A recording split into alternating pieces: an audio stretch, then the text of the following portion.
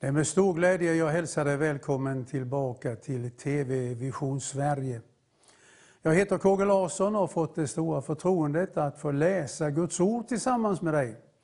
Vi håller på att läsa igenom Apostlagärningarna, den första kristna församlingens, historiebok. Fantastiskt att få läsa. Så att när du vill lära känna vad är det din församling ska syssla med, vad är det som är din församlings identitet, då läser vi Apostlagärningarna. Det var här det började och sen har det växt ut över världen. Vi har kommit till det 10:e kapitlet och här är också en helt ny milstolpe i den kristna församlingens historia. I det 9:e kapitlet så läste vi om hur Saulus, juden, förföljaren, blev en brinnande kristen och förklarare utav evangeliet om Jesus. I det 10:e kapitlet så läser vi om någonting väldigt märkvärdigt, och det är hedningarnas pingstdag. Du vet, vi läste om pingstdagen i Jerusalem i Apostlagärningarnas 2 kapitel. Då var det bara judar som var samlade där. Men när vi kommer till det 10:e och det 11:e kapitlet här, så är det vi hedningar som kan läsa om våran pingstdag. För det finns ju inte bara en pingstdag. Nej, pingstdagen är sådan till sin art att det finns en slutgiltig uppfyllelse utav löftet att Herren ska utgjuta helig ande över allt kött. Det har han inte gjort. Nej, tecknet ska vara att varg och lamm går sida vid sida. Det sker inte idag, i varje fall inte uppe i Norrland. Men en dag så kommer Herren öppna alla slussar, alla fönster och utgjuta helig ande över hela skapelsen. Men i väntan på det så sker de här tillfällena när pingstdagen i Jerusalem, som sammanföll med pingstdagarna i Gamla testamentet. Och så var det pingstdagen hos Cornelius. Och sen har det skett på tusentals av platser runt om i vår värld. Lika väl som det har skett i enskilda människors liv. Ibland kallar vi den upplevelsen eller den erfarenheten för ett andedop. Alltså det är en övernaturlig upplevelse när man förnimmer kraft och glädje och nådegåvor kommer i funktion och så vidare. I det 10:e kapitlet i Apostlagärningarna så läser jag så här, Jesu namn. I Caesarea, alltså norr om Tel Aviv, bodde en man som hette Cornelius, en officer vid den italienska vaktavdelningen. Han var from, han fruktade Gud liksom alla i hans familj, och han gav generöst med gåvor till folket, och han bad alltid till Gud. Vi stannar där en liten stund. Du, är inte en sån man frälst? Skulle inte vi, om en sån man levde i din stad, som var from, han hittade inte på någonting som var ogudaktigt, han fruktade Gud, han respekterade Gud, han gav generöst i kollekten, och är det någonting som han aldrig missade så var det bönestunderna. Skulle inte vi kalla honom för en kristen man? Ja, du ser hur fel vi kan göra när vi gör våra mänskliga bedömningar. För när vi kommer lite längre fram då säger Herren till Petrus att du ska tala ord genom vilket mannen ska bli frälst. Så han var inte en kristen, han var inte frälst. Han hade bara alla de yttre igenkänningstecknen. Men även om du hänger på dig hur mycket som helst utav religiösa igenkänningstecken, och du ber dina böner och du ger ditt tionde och du är medlem i en församling, så visar det ingenting om hur det står till med ditt hjärta och med den helige ande.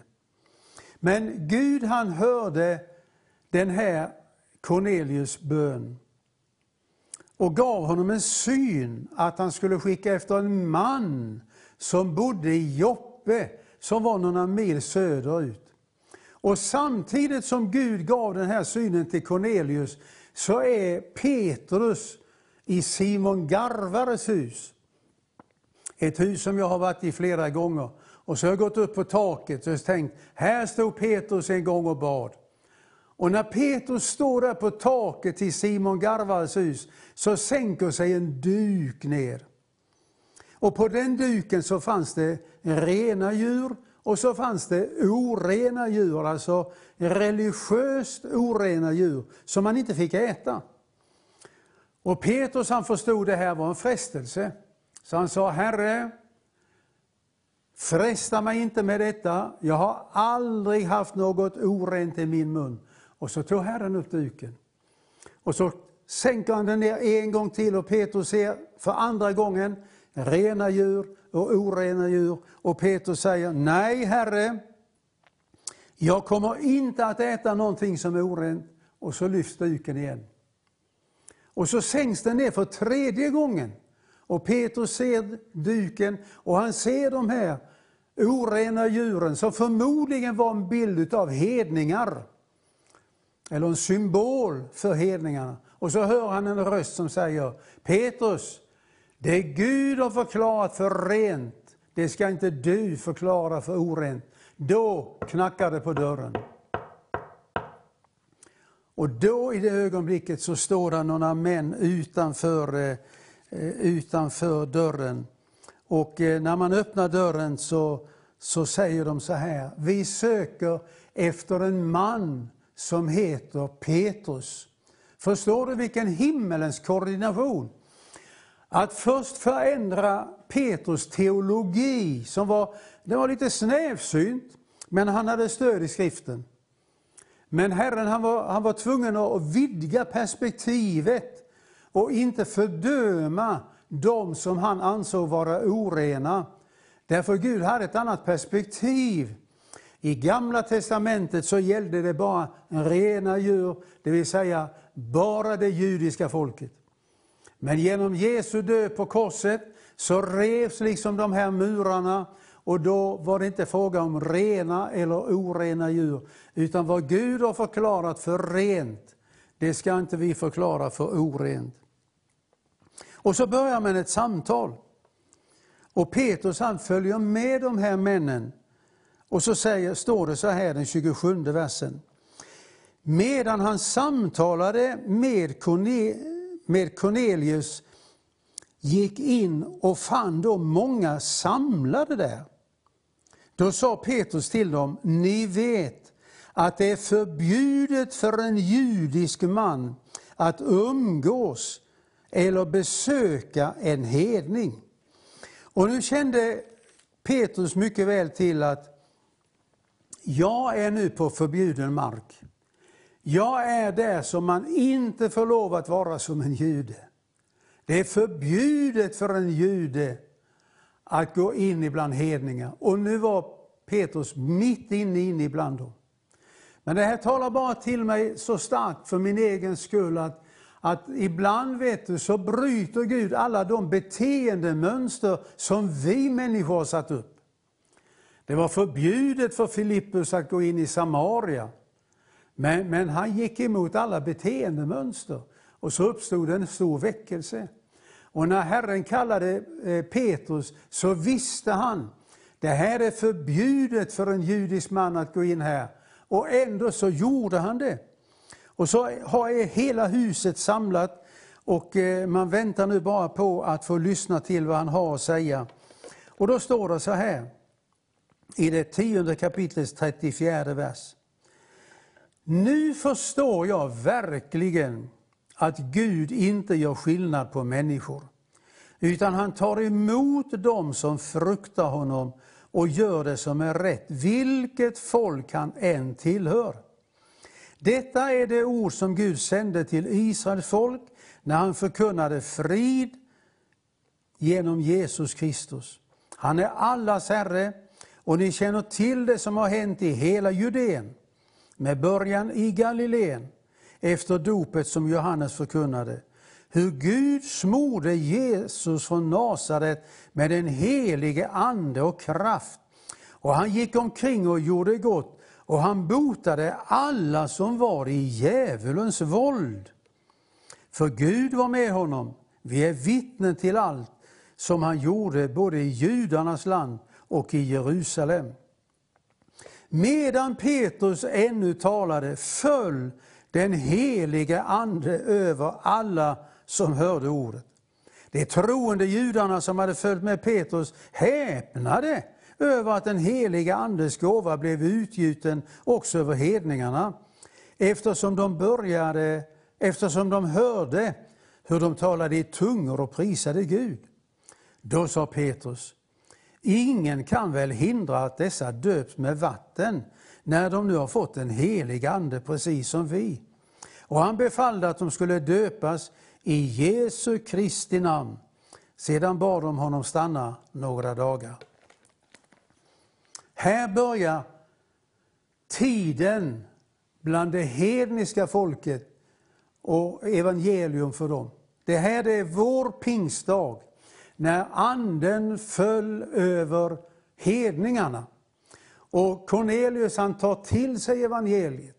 Han omvänder sig, han bekänner Jesus som Herre, och den heliga ande faller över dem som lyssnar, och så blir de döpta.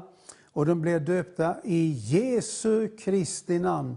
Det innebär att det var inte Petrus som döpte dem. Nej, han döpte i en annans namn. Nämligen i Jesu Kristi namn. Så här börjar nu en kristen församling i staden Caesarea. Har du varit i Israel så har du säkert besökt den här staden också. Kanske många gånger gått där nere. Och det har jag gjort också och tänkt att här börjar hedningarnas tid med evangeliet. Och Petrus, han fortsätter att predika. Men så når ryktet upp till Jerusalem. Och ryktet når till de äldste, alltså till apostlarna i Jerusalem. Och då kallar man upp Petrus till Jerusalem. Och så ställer man honom till svars och säger så här: vad är det du har gjort? Hur kunde du komma på tanken att gå in ibland hedningarna och förkunna evangelium för hedningarna? Och de hade ju faktiskt rätt i sin fråga. Därför att ända fram till Apostlagärningarnas 10:e kapitel så var evangeliet förbehållet det judiska folket. Du kommer säkert ihåg när Jesus gick här nere, hur 2 gånger så är det 2 hedningar som kommer till Jesus och ber om hjälp. Men Jesus säger: nej, tyvärr. Jag är bara utsänd till de förlorade fåren av Israels hus. Gud ville nämligen att det judiska folket skulle ha en särskild kallelse att vara präster utöver hela folket och bland alla andra folk. Men de svek sin kallelse. Och därmed så blev det lite introvert, och evangeliet det blev bara till det judiska folket. Och så var det också på Jesu tid. Så att hela det judiska ledarskapets identitet var att bibelordet gäller bara löften. Gäller bara judiska folket. Löftena gäller bara det judiska folket. Och här går nu profeten, aposteln, ut till hedningarna och förkunnar evangeliet. Och då är det lite intressant att läsa om hur Petrus han förklarar det här. Och han säger då till de äldste uppe i Jerusalem som angrep honom och säger: du har varit inne hos oomskurna män och du har ätit med dem. Det var ju det absolut värsta försyndelsen som Petrus kunde göra. Då förklarade Petrus steg för steg. Och så berättade att han var i Joppe. Han berättade om den här duken som sänkte sig ner. Och han berättade om hur han svarade Herren och sa: Herre, Det har aldrig kommit något oheligt eller orent in i min mun. Och så säger den heliga ande till honom, följ efter de här. Och när han kommer till Cornelius så säger Herren, du ska tala ord genom vilka de ska bli frälsta. Och när jag började tala föll den helige ande över dem. Då kom jag ihåg vad Herren hade sagt. Johannes döpte med vatten, ni ska bli döpta i helig ande. Jag stannar en liten stund här och försöka svara på frågan, hur ska du bli frälst? Hur går det till att bli en kristen? Och när vi tänker efter så har vi väldigt lätt att hamna i att vi ska tro, vi ska be, vi ska läsa, vi ska göra goda gärningar, vi ska älska andra människor, vi ska älska Gud. Alltså det är bara lag hela tiden. Men jag säger, ingenting utav det ger dig ett nytt andligt liv. Nej, jag tror på det som Herren säger här genom Petrus. När Petrus säger så här, det han hade fått utav Herren. Herren sa, så här ska du säga, han ska tala ord genom vilka du ska bli frälst tillsammans med hela din familj.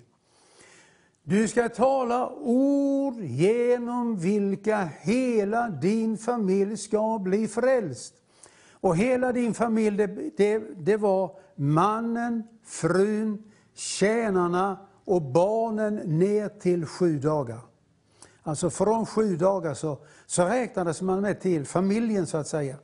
På den 8:e dagen så omskars man och så var man liksom en familjeangelägenhet. Men det här är ett fantastiskt ord. Därför att det är precis likadant idag. Hur ska en människa bli frälst? Jo, genom att lyssna till evangeliet om Herren Jesus Kristus. Också de små barnen.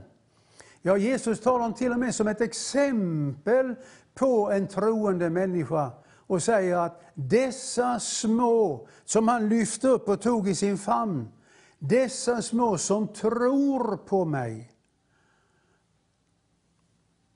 Jag har många gånger hamnat i samtal med kristna människor som har förvånats över att andra människor har blivit kristna. De tycker liksom att de är inte med på bönemötena, de har ingen egen bibelläsning. Och hur kan man veta att de är kristna? Men du vet, vår övertygelse det är precis det som hände på pingstdagen bland hedningarna. Petrus talade ord genom vilka de blev frälsta. Jag kommer ihåg under min tjänst uppe i Örnsköldsvik i EFS-kyrkan där för åtskilliga år sedan. Det var en dam som började gå i vår kyrka på gudstjänsterna. Hon var tillbaka nästa söndag och nästa söndag igen och satt där. Jag kände henne inte, jag hade ingen aning om hennes bakgrund eller någonting sådant. Men efter en gudstjänst en söndag så kommer hon fram till mig och så säger hon så här. Du, när jag satt här idag och lyssnade på predikan så upptäckte jag plötsligt att jag var en kristen. Fantastiskt. Vad hade hon gjort? Ja, hon berättade inte att hon hade trott på ett särskilt sätt, att hon hade bekänt eller ångrat eller att hon hade offrat eller någonting. Hon hade suttit och lyssnat på predikan och plötsligt upptäckte hon att hon var en kristen. Det är så det går till. Det är så Jesus förklarade. Jesus säger att det var en såningsman som gick ut och sådde. Och en del av säden föll på stenig mark, men en del av säden föll i en god jord. Och när den föll i den goda jorden så började det gro och det började att växa och det blev frukt på det hela. Så vad du ska göra, min vän, det är att se till att du får lyssna till evangeliet om Herren Jesus Kristus. Du behöver inte lyssna på allt det som är vid sidan av. Du behöver inte göra allt det som människor säger du ska göra. För det är laggärning alltihopa.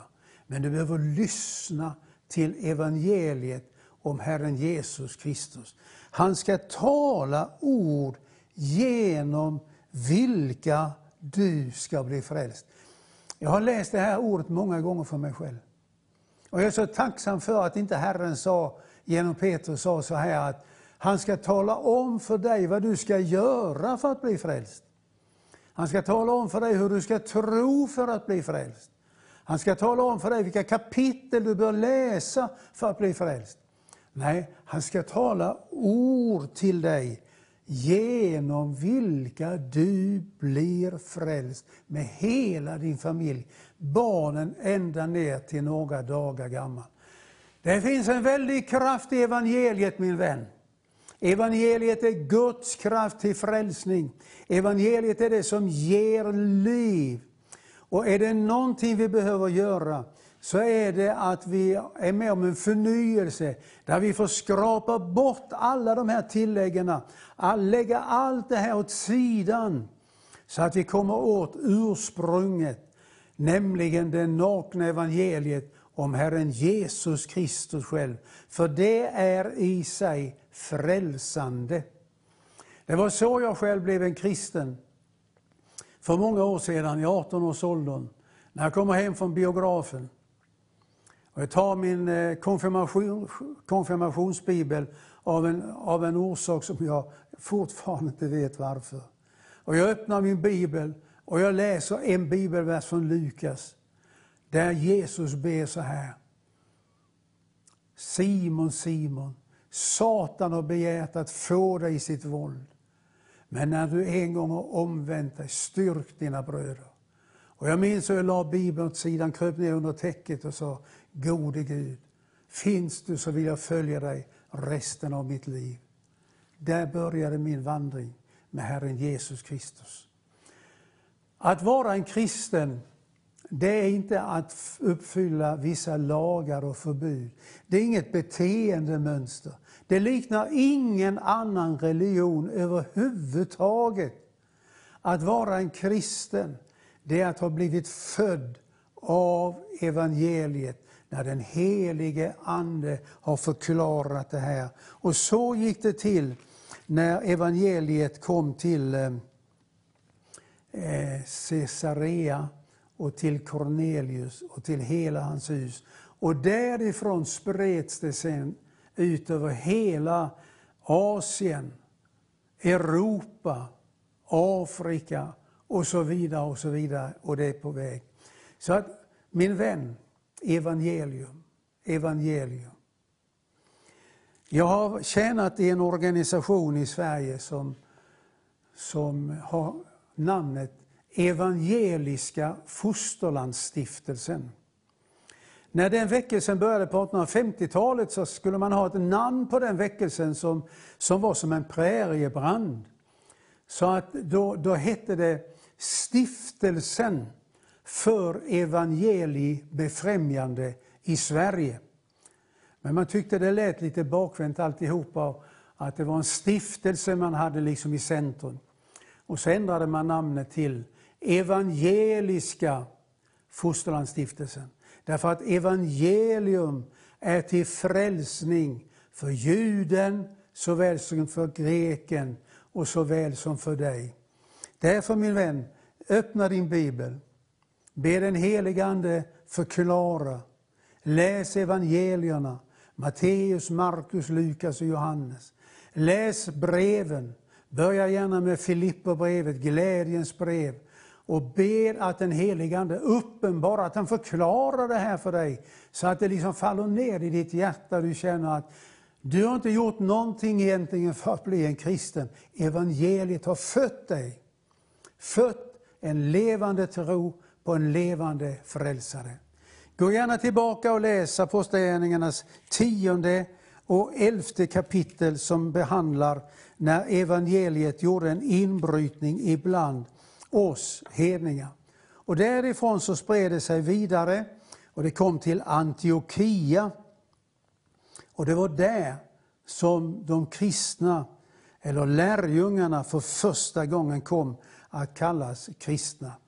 Så de här 2 kapitlarna, de är fantastiska att läsa. Det är vår pingstdag. Men som jag har sagt innan, där det finns någonting att förfölja, där finns det förföljelse. Så i nästa kapitel så ser vi att Petrus, han knappt avslutar gudstjänsten i Caesarea, så börjar förföljelsen. För förföljelsen förutsätter att det finns någonting att förfölja. Men förföljelsen och lidandet för Kristi skull tillhör kontot för Guds nåd. Vi har inte bara upplevt Guds nåd till frälsning. Vi har upplevt Guds nåd att också bli förföljda för evangeliets skull. Jag önskar dig Guds rika välsignelse. Jag önskar att du tar din bibel, att du öppnar den, att du knäpper dina händer, att du ber att den helige Ande förklarar det du läser i Bibeln. Och att du med din mun bekänner: Jesus, jag vill att du ska vara Herre i mitt liv. Då är du frälst. Får vi be tillsammans. Tack Herre Jesus Kristus för stunden i Caesarea.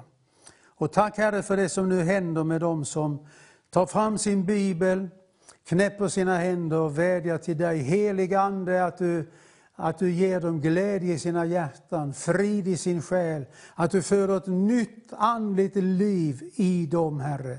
För det är bara du som kan göra det. Vi lovar, vi tackar dig för detta, Herre, i Jesu Kristi namn. Amen.